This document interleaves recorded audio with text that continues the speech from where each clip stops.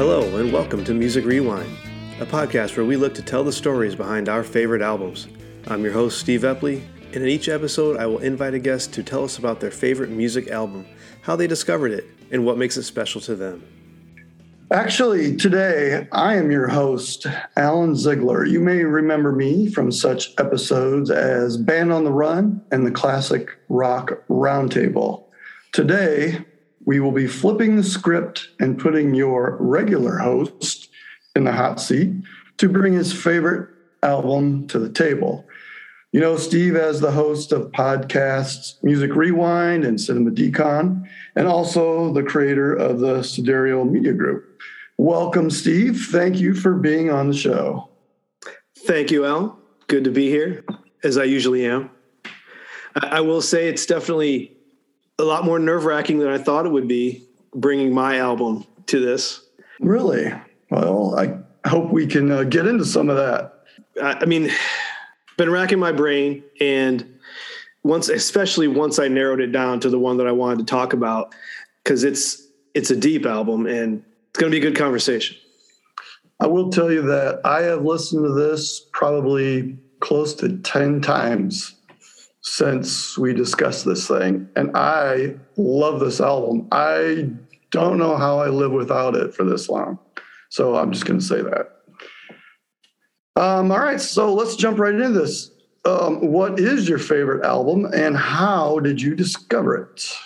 No album for me has had a bigger impact on my musical life than Pink Floyd's Animals.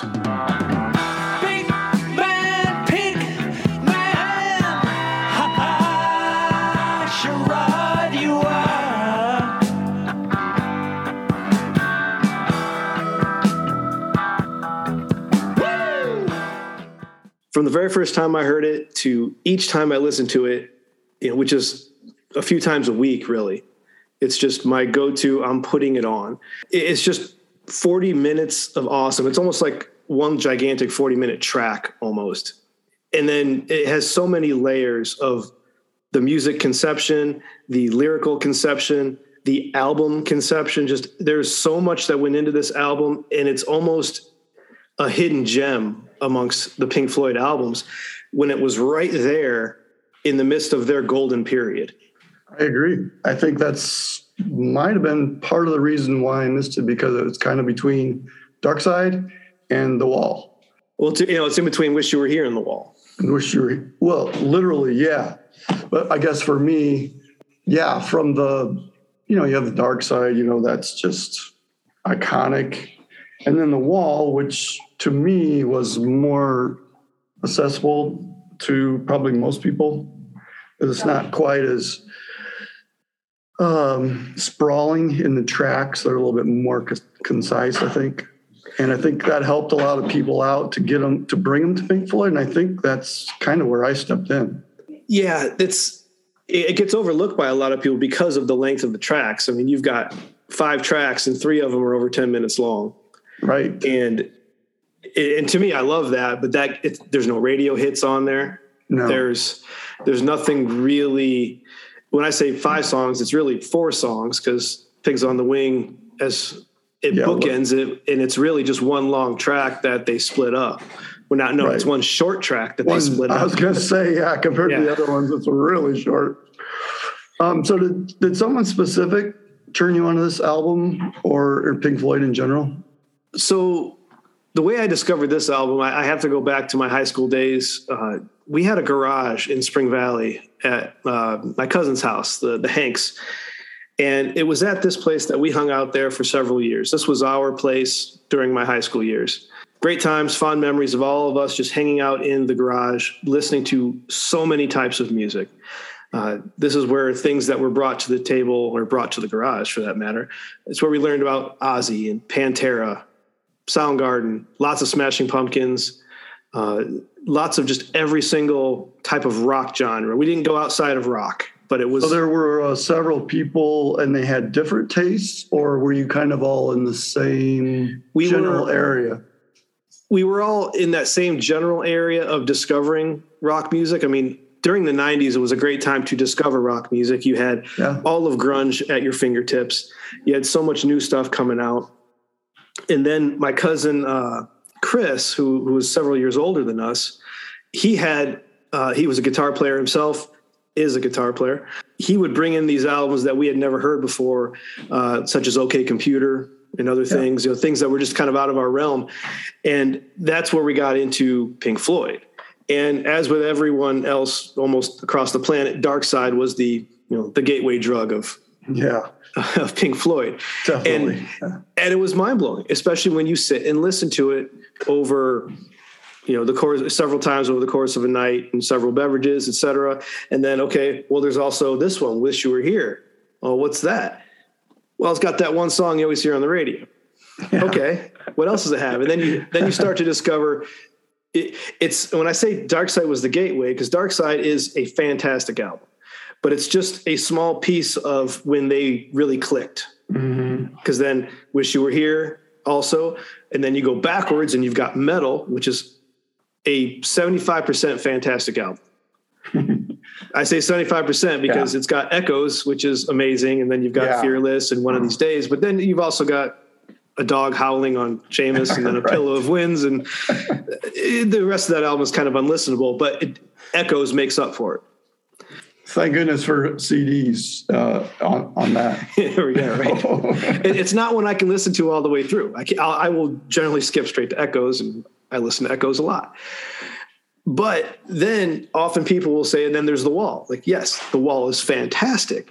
And it was we didn't have the benefit of like Wikipedia and everything at that time. We really weren't Googling stuff. We weren't getting into that. So we actually, just by reading Guitar Magazine and reading other things of that nature, we found out, well, what's this Animals? We missed one. And then we finally found a copy on CD, put it in. Some of the guys liked it. I was mesmerized. It was just, where has this been all my life? So how does it speak to you? Like the lyrics, instrumentation, production, what speaks to you about this album so much? Oh, that is definitely a loaded question. We've got time. Yeah. Pink Floyd in general is a major part of my life, and Animals is kind of the peak of that. I even wrote my high school senior year research paper on Pink Floyd. Oh, wow. Yeah, my teacher wrote literally A, cross it out and put C, don't like the subject material. Oh, man. You still have it? It could be in a box in my parents' house somewhere. You bust that out and read it to us someday. Yeah, now I host a podcast. Take that, Mrs. Bittner. Yeah, I'll show you. Yeah. Oh, wait, I'm not getting paid for this. So... With Animals, one of the things that really drew me to it was the lyrical content, in that this was different than all the other Animals. This was Pink Floyd at its most angry. So with all the other with all the other albums, you got this sense of, with songs like Shine On You Crazy Diamond, it's very atmospheric, very almost heavenly, same with Echoes.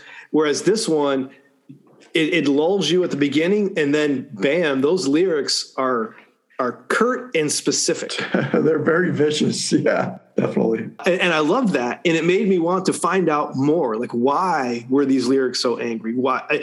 It really made me research. It actually developed my research skills that I use today for my regular job and other things. So I was reading books on Pink Floyd. The book Saucer Full of Secrets. Sitting on the shelf over there. It was a fantastic amount of information on all of the Pink Floyd albums. And then that got me into their deep history, getting into Piper at the Gates of Dawn, Syd Barrett. Who's Syd Barrett? Okay, now I got to learn about him and his influence on the band.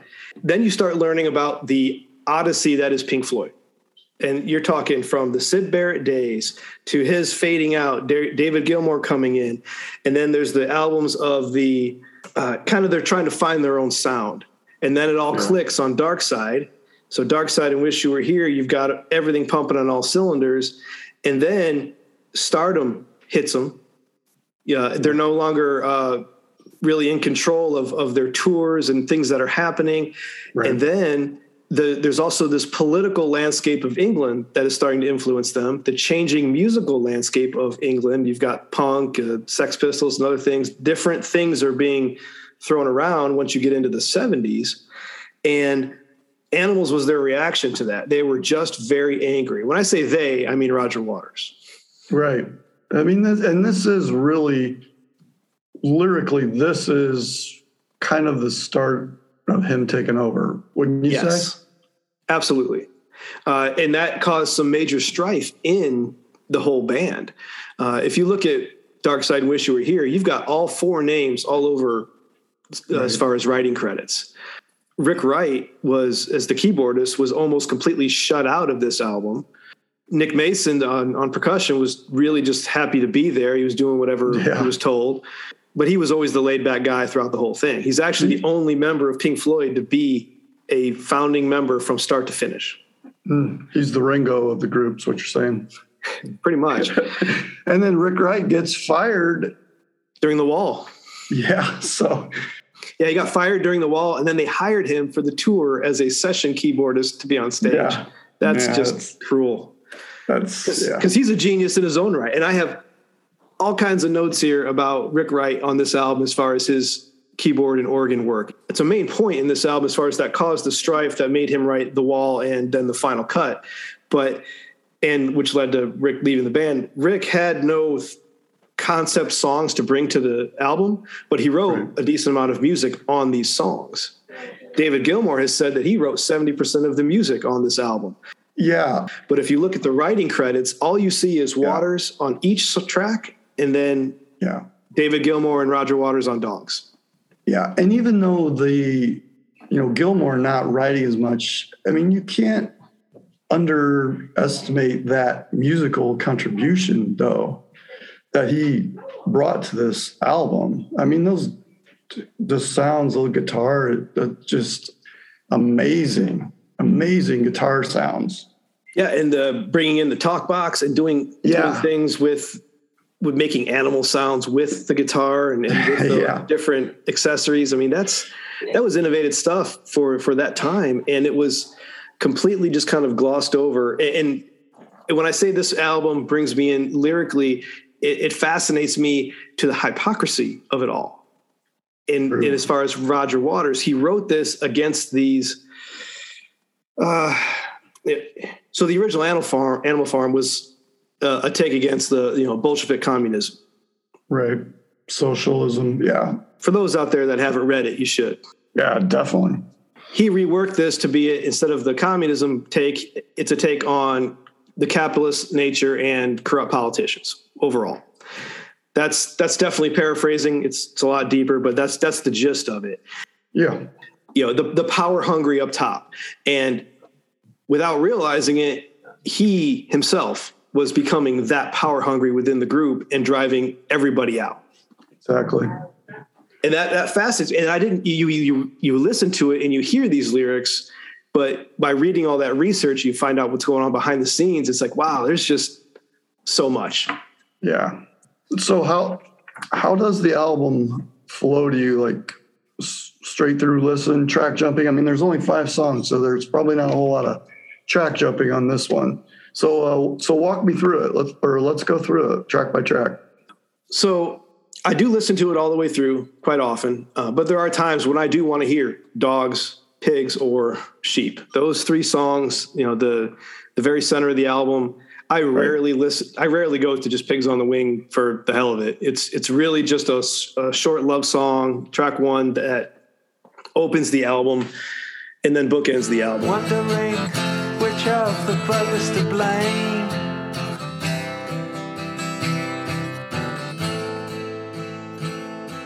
And watching for pigs on the wing. It fits as far as the concept, a shelter from pigs on the wing, it works, but it's not really relevant to the overall concept. But then you get into track 2, you get this lyrical interpretation of the Dogs. And the dog in Roger Waters' mind is someone that we've all met. It's the corporate type of person who is outwardly charming, firm handshakes, easy smiles, but it's all a facade. In reality, the dog is empty inside, alone and unloved. You get the chance to put the knife in.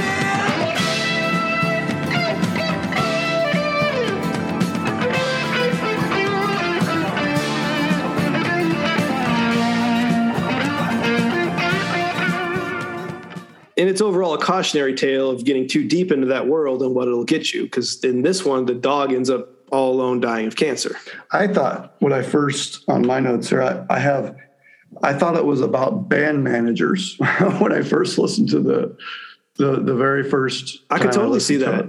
I could totally see that because they had their issues with band managers as well. Yeah. And it seemed to me like it was kind of the super nice guy facade in the front, and then the evil, I'll take all your money and take all your fame on the backside. So, I mean, I can see how it maybe could have been band managers, but in the bigger picture, I think I see what he's going for here. Yeah. And as far as the lyrical content of what he's trying to do, he's really just taking that stab at everybody that's been fake, but just wants that power. Like, what's that line? You have to be trusted by the people that you lie to. Yeah. So that when they turn their back on you, you have the chance to put the knife in. I mean, that's. You have to be trusted by the people that you lie to, so that when they turn their backs on you, you get the chance to put the knife in. Yeah. Yeah. Specific and just cutthroat. Cutthroat is the exact way to say it, and and it's amazing how he puts all that in. This song actually was a contender for me for the in our roundtable for the best long track. When it comes in at 17 minutes, it's a great long track. Yeah, musically, it has everything. It is the epitome of the Pink Floyd sound, from the sound effects, the guitar effects. You've got electric guitar, acoustic. You got that organ playing, dual lead vocals, and then the deep lyrical interpretation. It's lots of tempo shifts. Yeah, they got the ebbs and flows, the tempo shifts. I mean, it's your classic Pink Floyd stuff. Yeah, it starts out very kind of slow, but builds up, and then at about 3.5 minutes, you've got a triple track of Gilmour's guitars in harmony, and the song just kind of takes off from there. That part's amazing to me.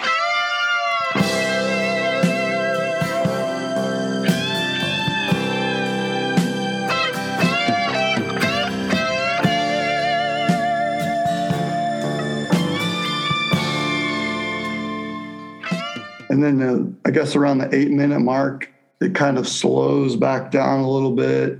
Lots of synthy type sounds, which I'll admit kind of loses me a little bit. And then, but it doesn't last long, because then about the 12-minute mark, it picks back up. This is what we talked about with The Endless River, how they have several songs that do that, and you continue to be lost because it lulls you into slumber. It doesn't kick back in with those lyrics. And this one does, because halfway through, then Roger Waters takes over the lyrics and he starts singing about the regret of that life. Yeah. When, and this is kind of a weird thing, but when I was in the Army, we would have very long marches to do, 10-minute marches, 15, 20, 30, just whatever. And if you had like a 4-mile ruck march to do, and you had to do that in about 20 minutes, I would actually in my mind be singing Dogs, because the pace of it, everything just, it kept me on that pace, and I would finish right at the right time. Wow. It actually worked out well for me. And I listened to this song way too much in high school. Obviously, I was able to remember every chord, every word. But then that last verse always kind of kept me grounded, because it wasn't what I wanted to be in the Army. Because that last one was, it's about the guy who's completely broken, by everyone that's above him and by that life, dragged down by the stone. I did not want to be that person in the military. So, no doubt. Or in life in general, right? Yeah, it still reigns true today. I mean, in corporate world where I'm at now, I mean, there's always the dogs there. It's like, okay, yeah, you're all happy and smiles on the Zoom, but I've seen the Slack messages. So speaking of the higher ups, what about track 3, Pigs? Pigs, the people at the top of the ladder with all the wealth and power. This song always reminds me of my friend Gary Nass. because he was a regular at our little garage in high school. He's in a band today. I should have looked up the band name. I'm sorry, Gary. But Gary, need to get you on the show. And he always loved this song too, because he would make us rewind because he's like, oh yeah, angry guitars.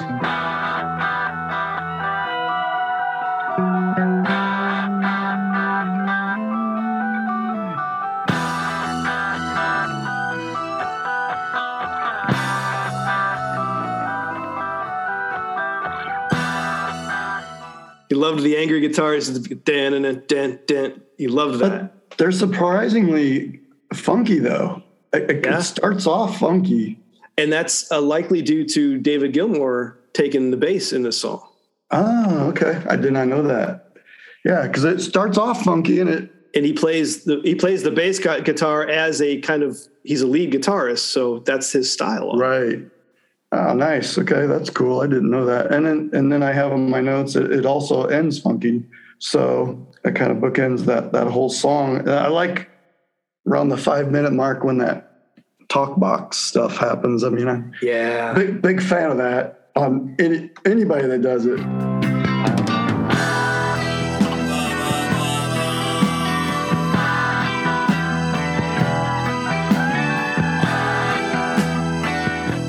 Do you ever see those kind of reaction videos on YouTube where someone who's not normally listening to this type of music, like they're a hip hop engineer or something, and they'll actually listen to an old classic rock tune that they've never heard before, and just it's a live reaction? Oh no, I haven't seen that. Yeah, there's a really good one by a guy named Jamel, aka Jamal. Mm-hmm. His YouTube name, and at that point with the it's when the when the talk box, wah, wah, wah, wah, he actually stopped the video and he looks at the camera and goes, what the hell was that? Like, in a good way. He was floored by that sound and he had no idea what was making it. It was great. That's cool. This song is actually, a side note, Roger Waters claims that the arpeggios, as far as the he says Andrew Lloyd Webber stole that from him for Phantom of the Opera. Oh, jeez. And he's not wrong. Oh, no. He is not wrong. He doesn't want to go through the legal stuff because he says he enjoys Phantom of the Opera, but it's there. If you listen to him, it's there. Here's a side note. So Kenny Wayne Shepherd stole Billy Preston's organ riff from Don't Bring Me Down. Really? That do-do-do-do-do-do-do-do for his, what's Kenny Wayne's? Blue on Black? Yeah, that's Blue on. So if you go to the very end of Don't Let Me Down. Wait, Don't Let Me Down. Not Don't Let Me Down from the Beatles? Yeah, Don't Let Me Down. The very end, when Billy Preston's doing his thing where he goes, do-do-do-do-do-do-do-do-do. Okay, yeah. That's Blue on Black. Now I'm going to have to listen to those now. Yeah. Anyway, so I can picture Don't Let Me Down, but I'm trying to Blue on Black. I can think of the beginning, but I can't think of the end. Anyway, you listen to everybody out there. Tell me I'm wrong. I don't know, but it sounds the same to me. Okay, sorry. Back to pigs. Pigs. So in this one, Roger Waters is taking a name at the British politicians. I mean, that's just straight shot at them. Name drops. Yeah. He name drops, he only name drops one person. Mary Whitehouse? Mary Whitehouse, which up until I read the book, I always thought he was taking name at the U.S. White House. Right. I didn't know who Mary Whitehouse was. I had no reason to know who she was, but I guess she was like a crazy far right, like Puritan level conservative where she wanted she even hated Doctor Who. Kind of like a Tipper Gore for the U.S. version. That's exactly right. Yeah. So real big on censorship. I'm sure she loved the Sex Pistols. The second verse, though, which is predominantly thought of to be against Margaret Thatcher, where he says, "You fucked up old hag." Yeah.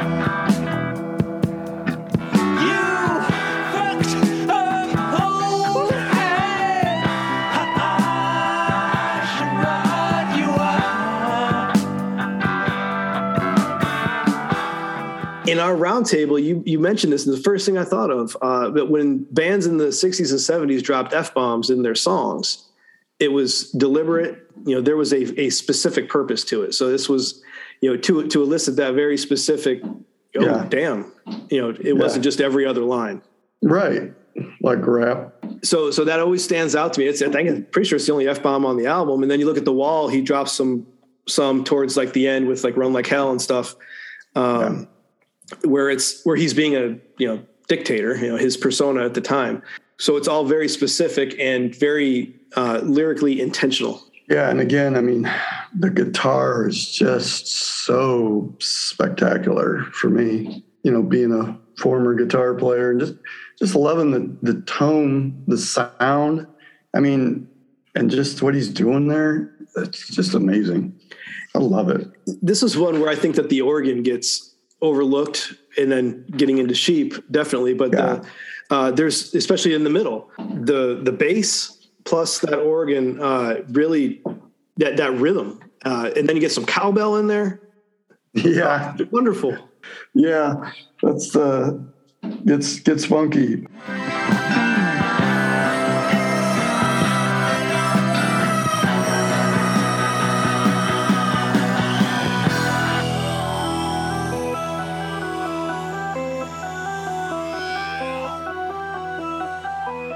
I even wrote that in my notes around the 2-minute mark. I wrote more cowbell. Yep.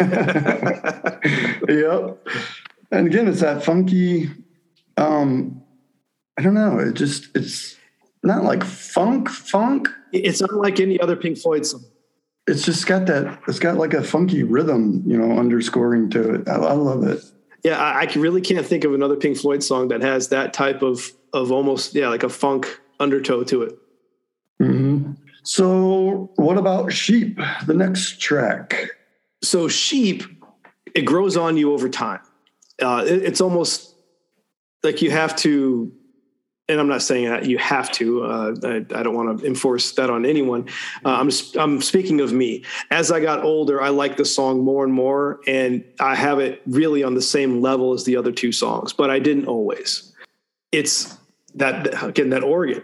That organ at the beginning and then all throughout the song, but it helped me grow a fondness of those types of solos that get into like Government Mule and Dr. John, Galactic, right. those bands that do that, and it really it complements everything else in the song quite well.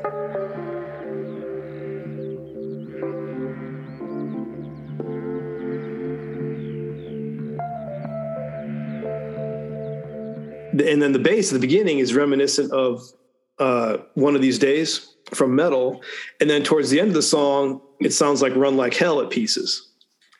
And I think the first half of the song or so kind of sets it's like a template for The Wall. It's like, to me, it's maybe they pulled some of this and somehow started doing stuff for The Wall a few years later. I don't know, but it just has that same feel for me, the beginning of the song and then The Wall. I don't know what it is specifically, but it just gives me that feeling. I absolutely agree. And I think a lot of that also might be the lyrics in the way they're more theatrical, with the fading of his voice at times and the long vocal numbers. And then you get to lyrically, the Sheep. All right. They are the masses, the sheeple, the people that are following blindly. And this is a major difference from the book Animal Farm, because in this particular song, the sheep actually revolt and take over and kill everyone. Right. It's just fantastic. Yeah. And if you're not paying attention to the lyrics, you can miss it. Yep. I wrote that down at 7:55. The dogs are dead. Yeah, he comes right back in, bleeding and babbling. We fell on his neck with a scream. It's like, holy shit.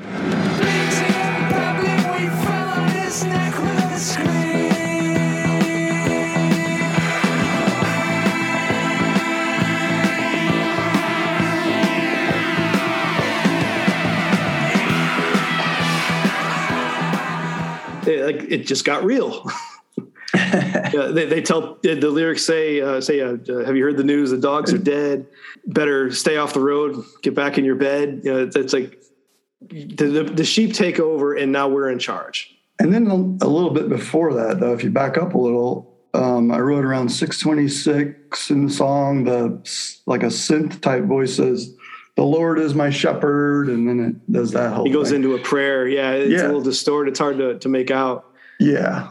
And then that leads into the dogs are dead. So that's kind of interesting in itself. You have that biblical verse. I think my favorite moment of the song, though, is at about a minute and a half in, because you got that long organ solo to start it off with the sheep babbling in the background. But then right at a minute 20, it drops lower and it goes sinister on you.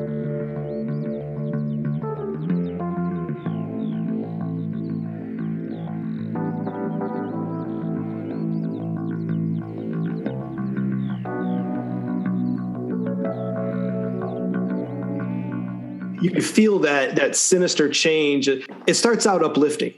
It starts out the very beginning. If you're listening to it on the headphones, you can hear the sheep bleating and you can hear actual birds singing. Yeah. In the beginning, and it ends that way too.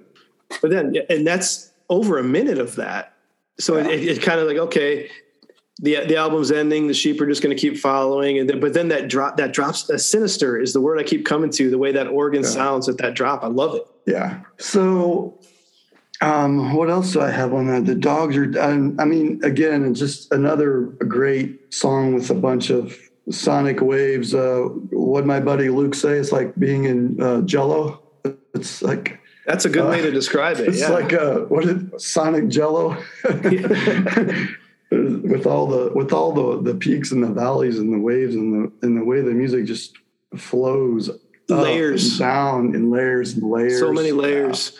Yeah, this track is a hidden gem on a hidden gem. Sure. And if people don't listen to it all the way through, because a lot of people will turn off sheep. I mean, after a minute or two, it's just not their thing. But this song actually rocks, because once you get a couple minutes in, I mean, it's moving. It rocks.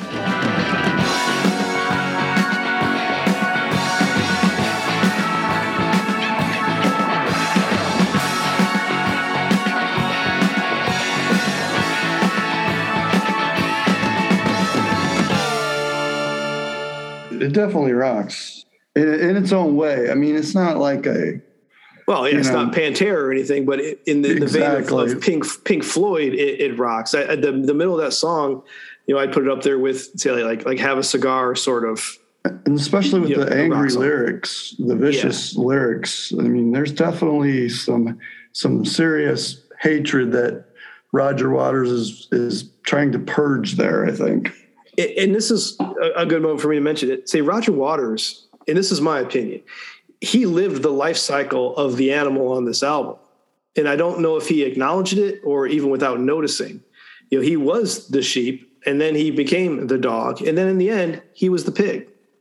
Just whether he admits it or not, from an outside point of view.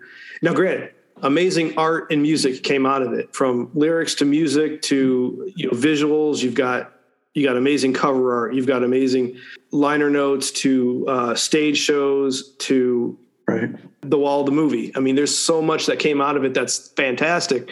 But in the end, all of the actions of him and others drove that collective apart. Yeah, it's life imitating art, right? It completely is. And I wonder if he's ever had some self-reflection on that. Maybe only with his therapist. Well, I mean, he's attacking capitalism, but yet, I mean, he's still the one charging $2,000 for floor seats. Exactly. So, and I saw The Wall live by Roger Waters. Still the most amazing concert I've ever seen in my life, and the visuals throughout it. There's things like during Goodbye Blue Sky. I don't know if you remember the from the movie, they drop crosses on England. Yeah. Animation.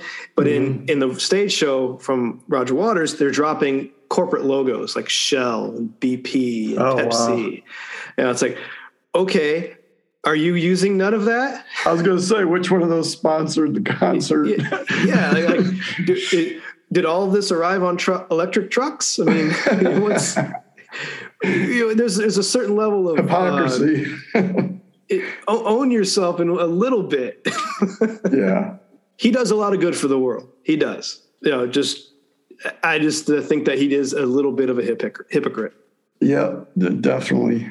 But then, in a way, most of the people that we've talked about those guys are, though, right? I mean, it's like the old thing. How can you play the blues? How can you be a blues man when you're living in the gigantic mansion, driving the brand new cars, wearing the finest of clothes, right? I mean, there's a certain point where you can't really speak to what you'd call the common person, the worker bees, the same way you did when you were first starting out.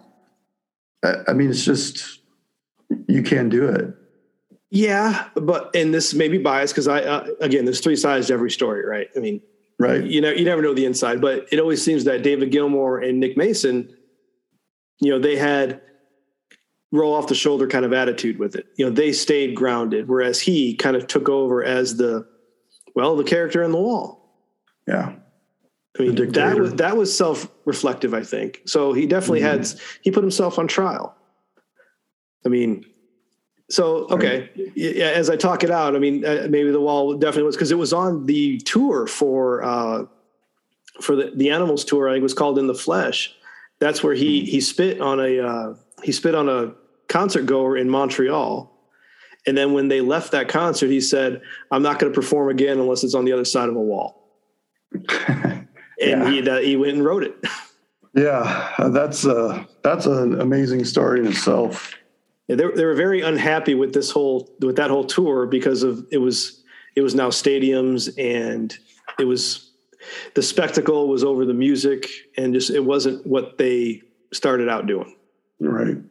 So the last, I would lead us to track 5, the ending track, which is kind of an extension of the first track. Yeah. I would recommend anyone, though, go out to YouTube. It's out there. You can hear the full version of this song with a long guitar. I keep saying long. With with an extended guitar solo bridging the two together. And it's by Snowy White, a touring guitarist for Pink Floyd, excellent guitarist. And that was mainly on the 8-track. Nice. To bridge that time gap there. But it's an excellent guitar solo. If you want to seek that out on YouTube, I recommend that. So I think we kind of covered this, but what tracks are your favorites on this album? It all depends on how I feel on a given day, really. I will often just put this song on. If I can't think of something specific to listen to, I'll just hit play on the whole album. But there are times when I want to hear pigs. I want to hear sheep. I've got a 20-minute drive. Let me just put on dogs. That happens often. To me, what you just said, that is the beauty of a great album, because your favorite tracks change. That's true. You don't just listen to, I don't know, it's a bad example. You don't just listen to Stairway every single time you put on 4 or whatever.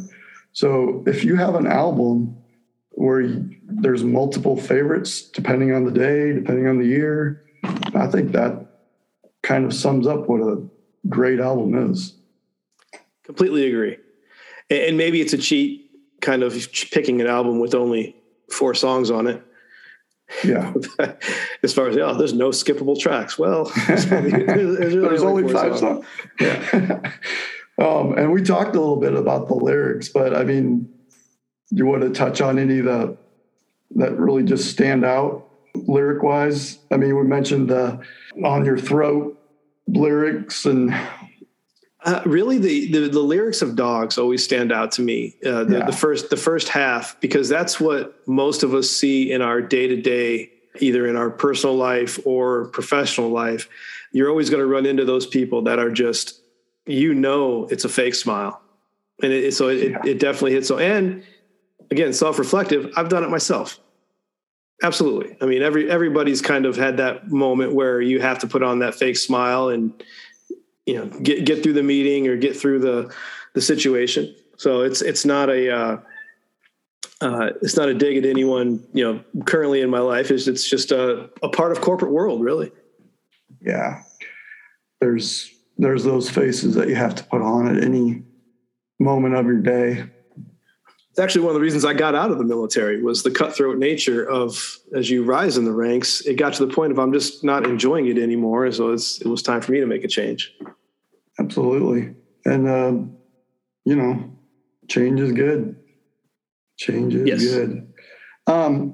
So I think about this a lot. I've been thinking about it a lot lately. I think me and my buddy Luke were talking about Dire Straits, and I was telling them how over the years, like there's certain bands that appeal to me more than they did, several years ago. And we were talking about why that is.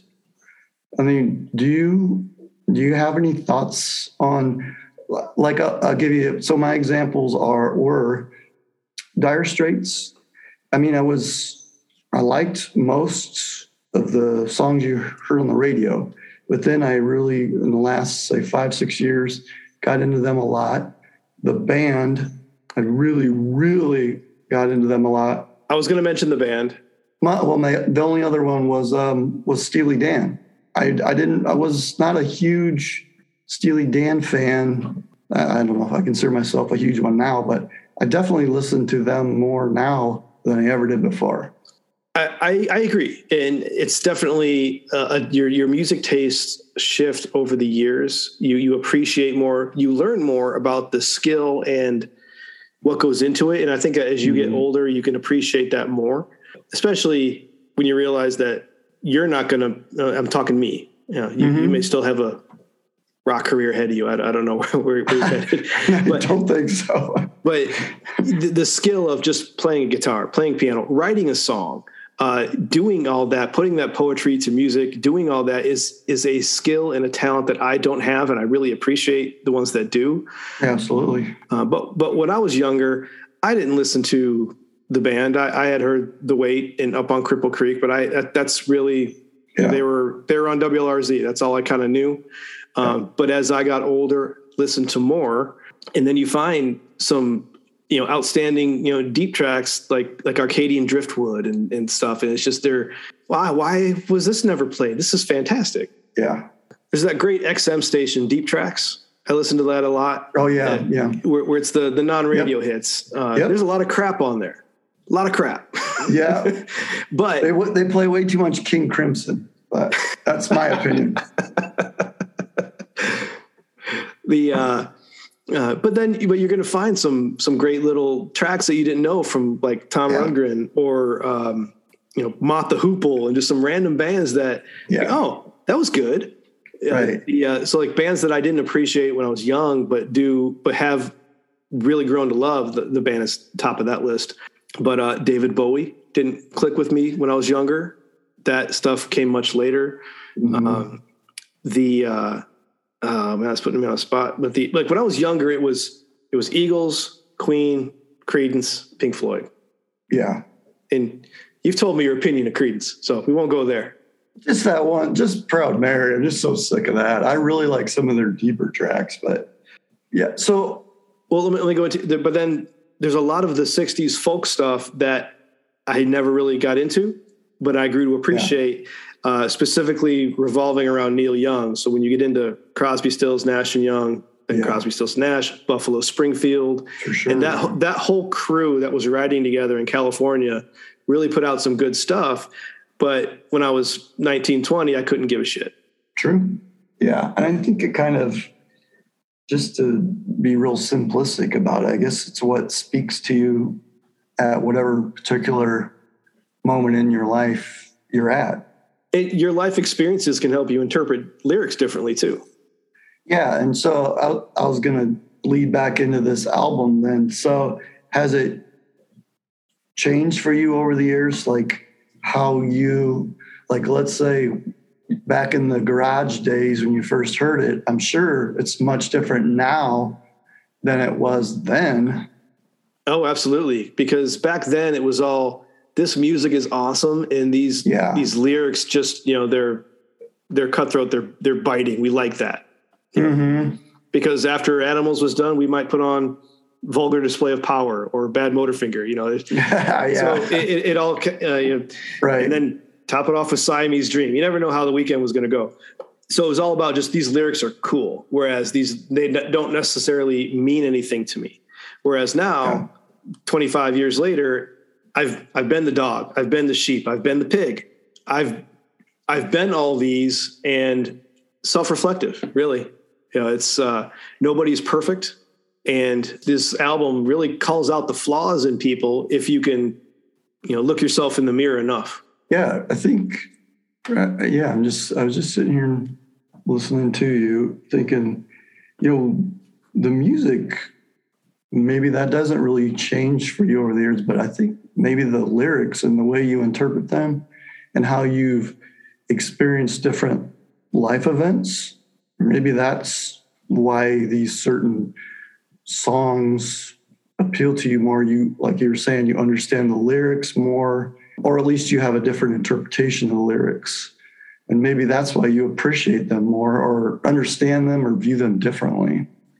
Well, and like all those protest songs in the 60s. My dad loves those. He really does. And none of them really hit to me. Like, what are these people whining about? Right. Just do your duty, get it over with. I have a different opinion nowadays. I don't regret any of my choices. I still say do your duty, and all that stuff. You have nothing to whine over. However, I can understand the fear of some of those, as far as the draft and all that stuff.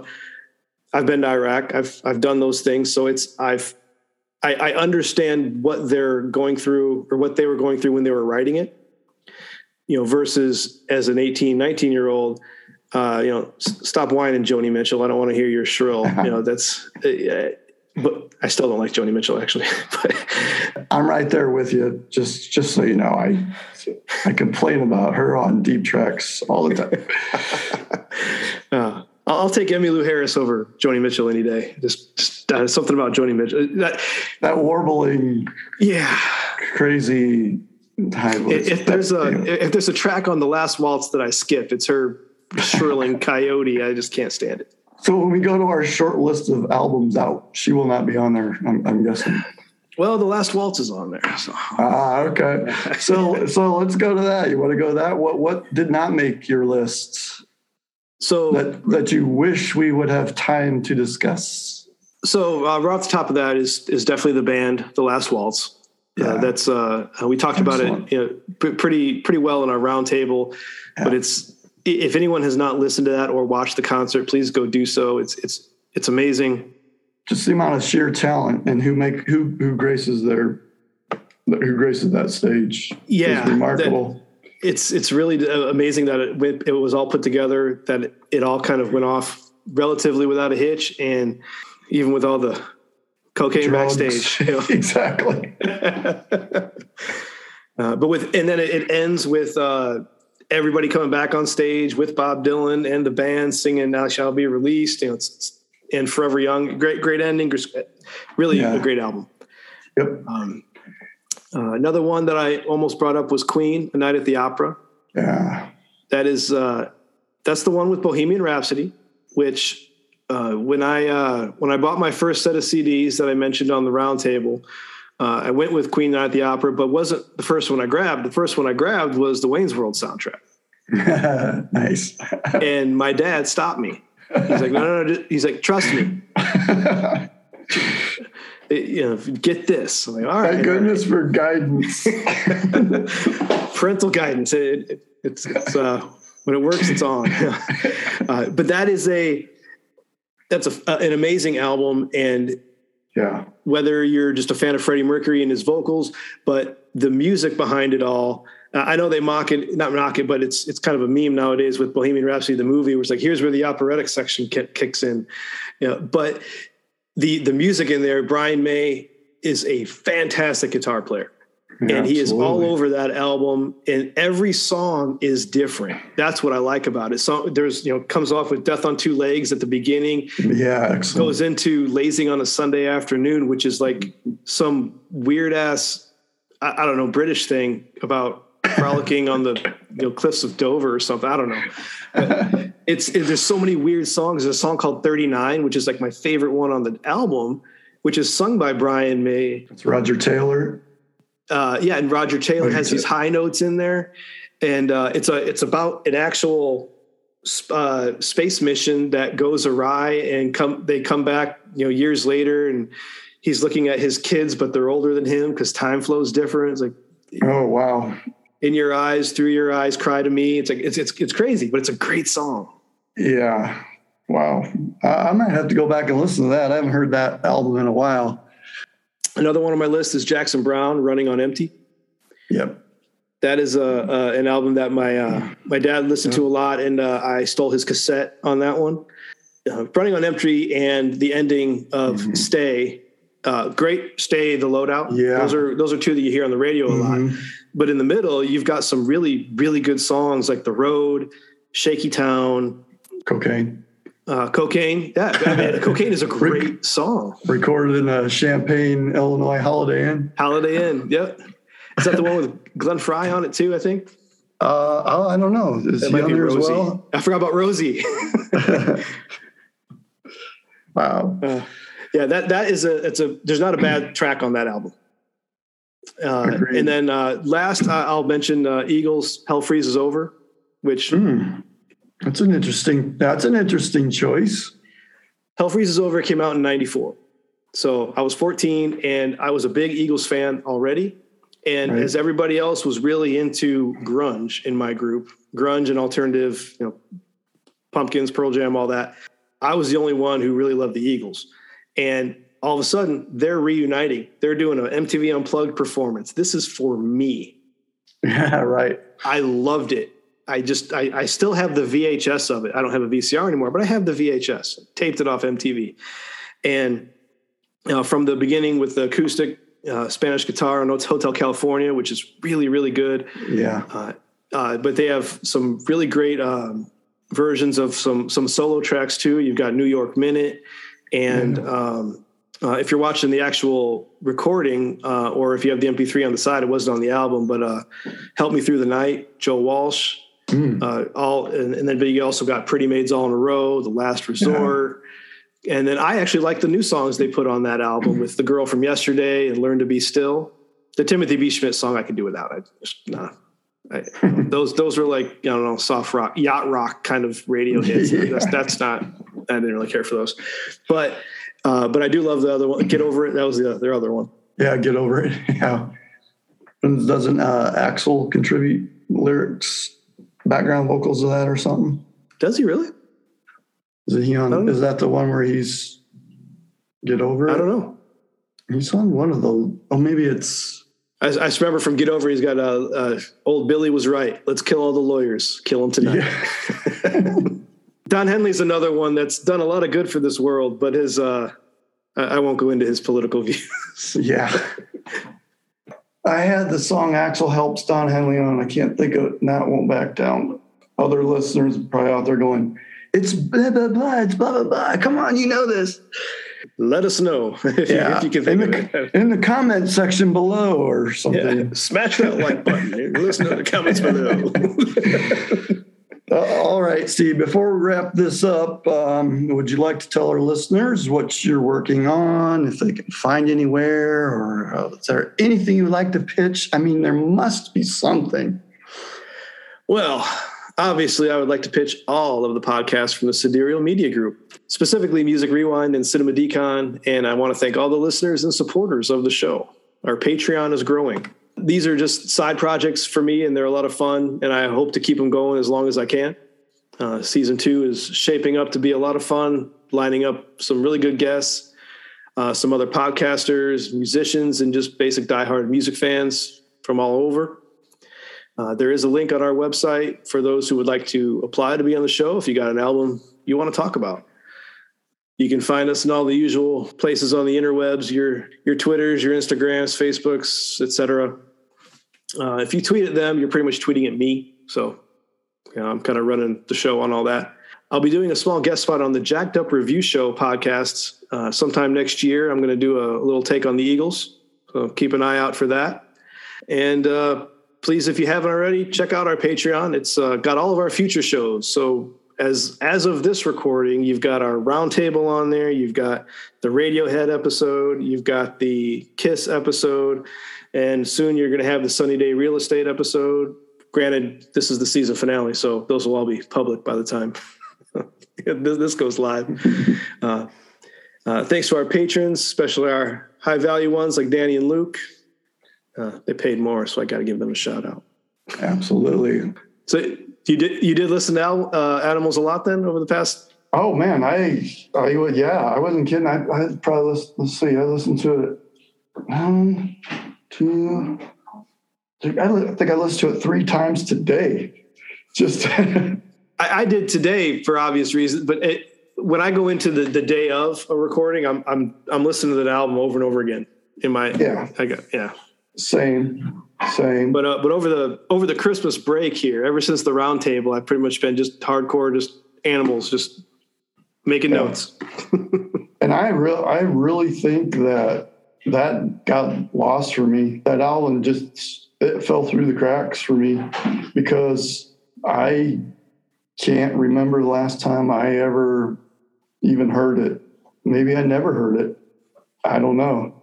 But yeah, then when you brought that up and I started listening to it, like, oh my gosh, how did I miss this? Well, I'm glad I returned the favor then. You gave me so many albums over the years. I'm glad I was able to bring something back to the front of your mind there. Yeah, thank you. I mean, and that's the beauty of this whole thing. I mean, I know I keep saying it over and over, but just you go back and you discover, or maybe rediscover it, like it's been that long, and then get a whole new appreciation for it. And I think that's the whole idea. All right, Steve, well, I'd like to thank you for your time today. It was a pleasure to sit with you and talk about Animals from Pink Floyd. And thanks for doing this Flip the Script. This was your idea, actually. I'll give you full credit for that. This was a lot of fun. Absolutely. You think anybody else will want to come on here and do the same? Oh, I don't know. Maybe we'll end each season this way. I'll come back on and talk the last waltz. Yeah, that would be awesome. We'll go track by track and we'll drag down Coyote from Joni Mitchell. Thank you for listening to Music Rewind, a podcast from the Sidereal Media Group. And as I always say, listen to the full album. Until next time.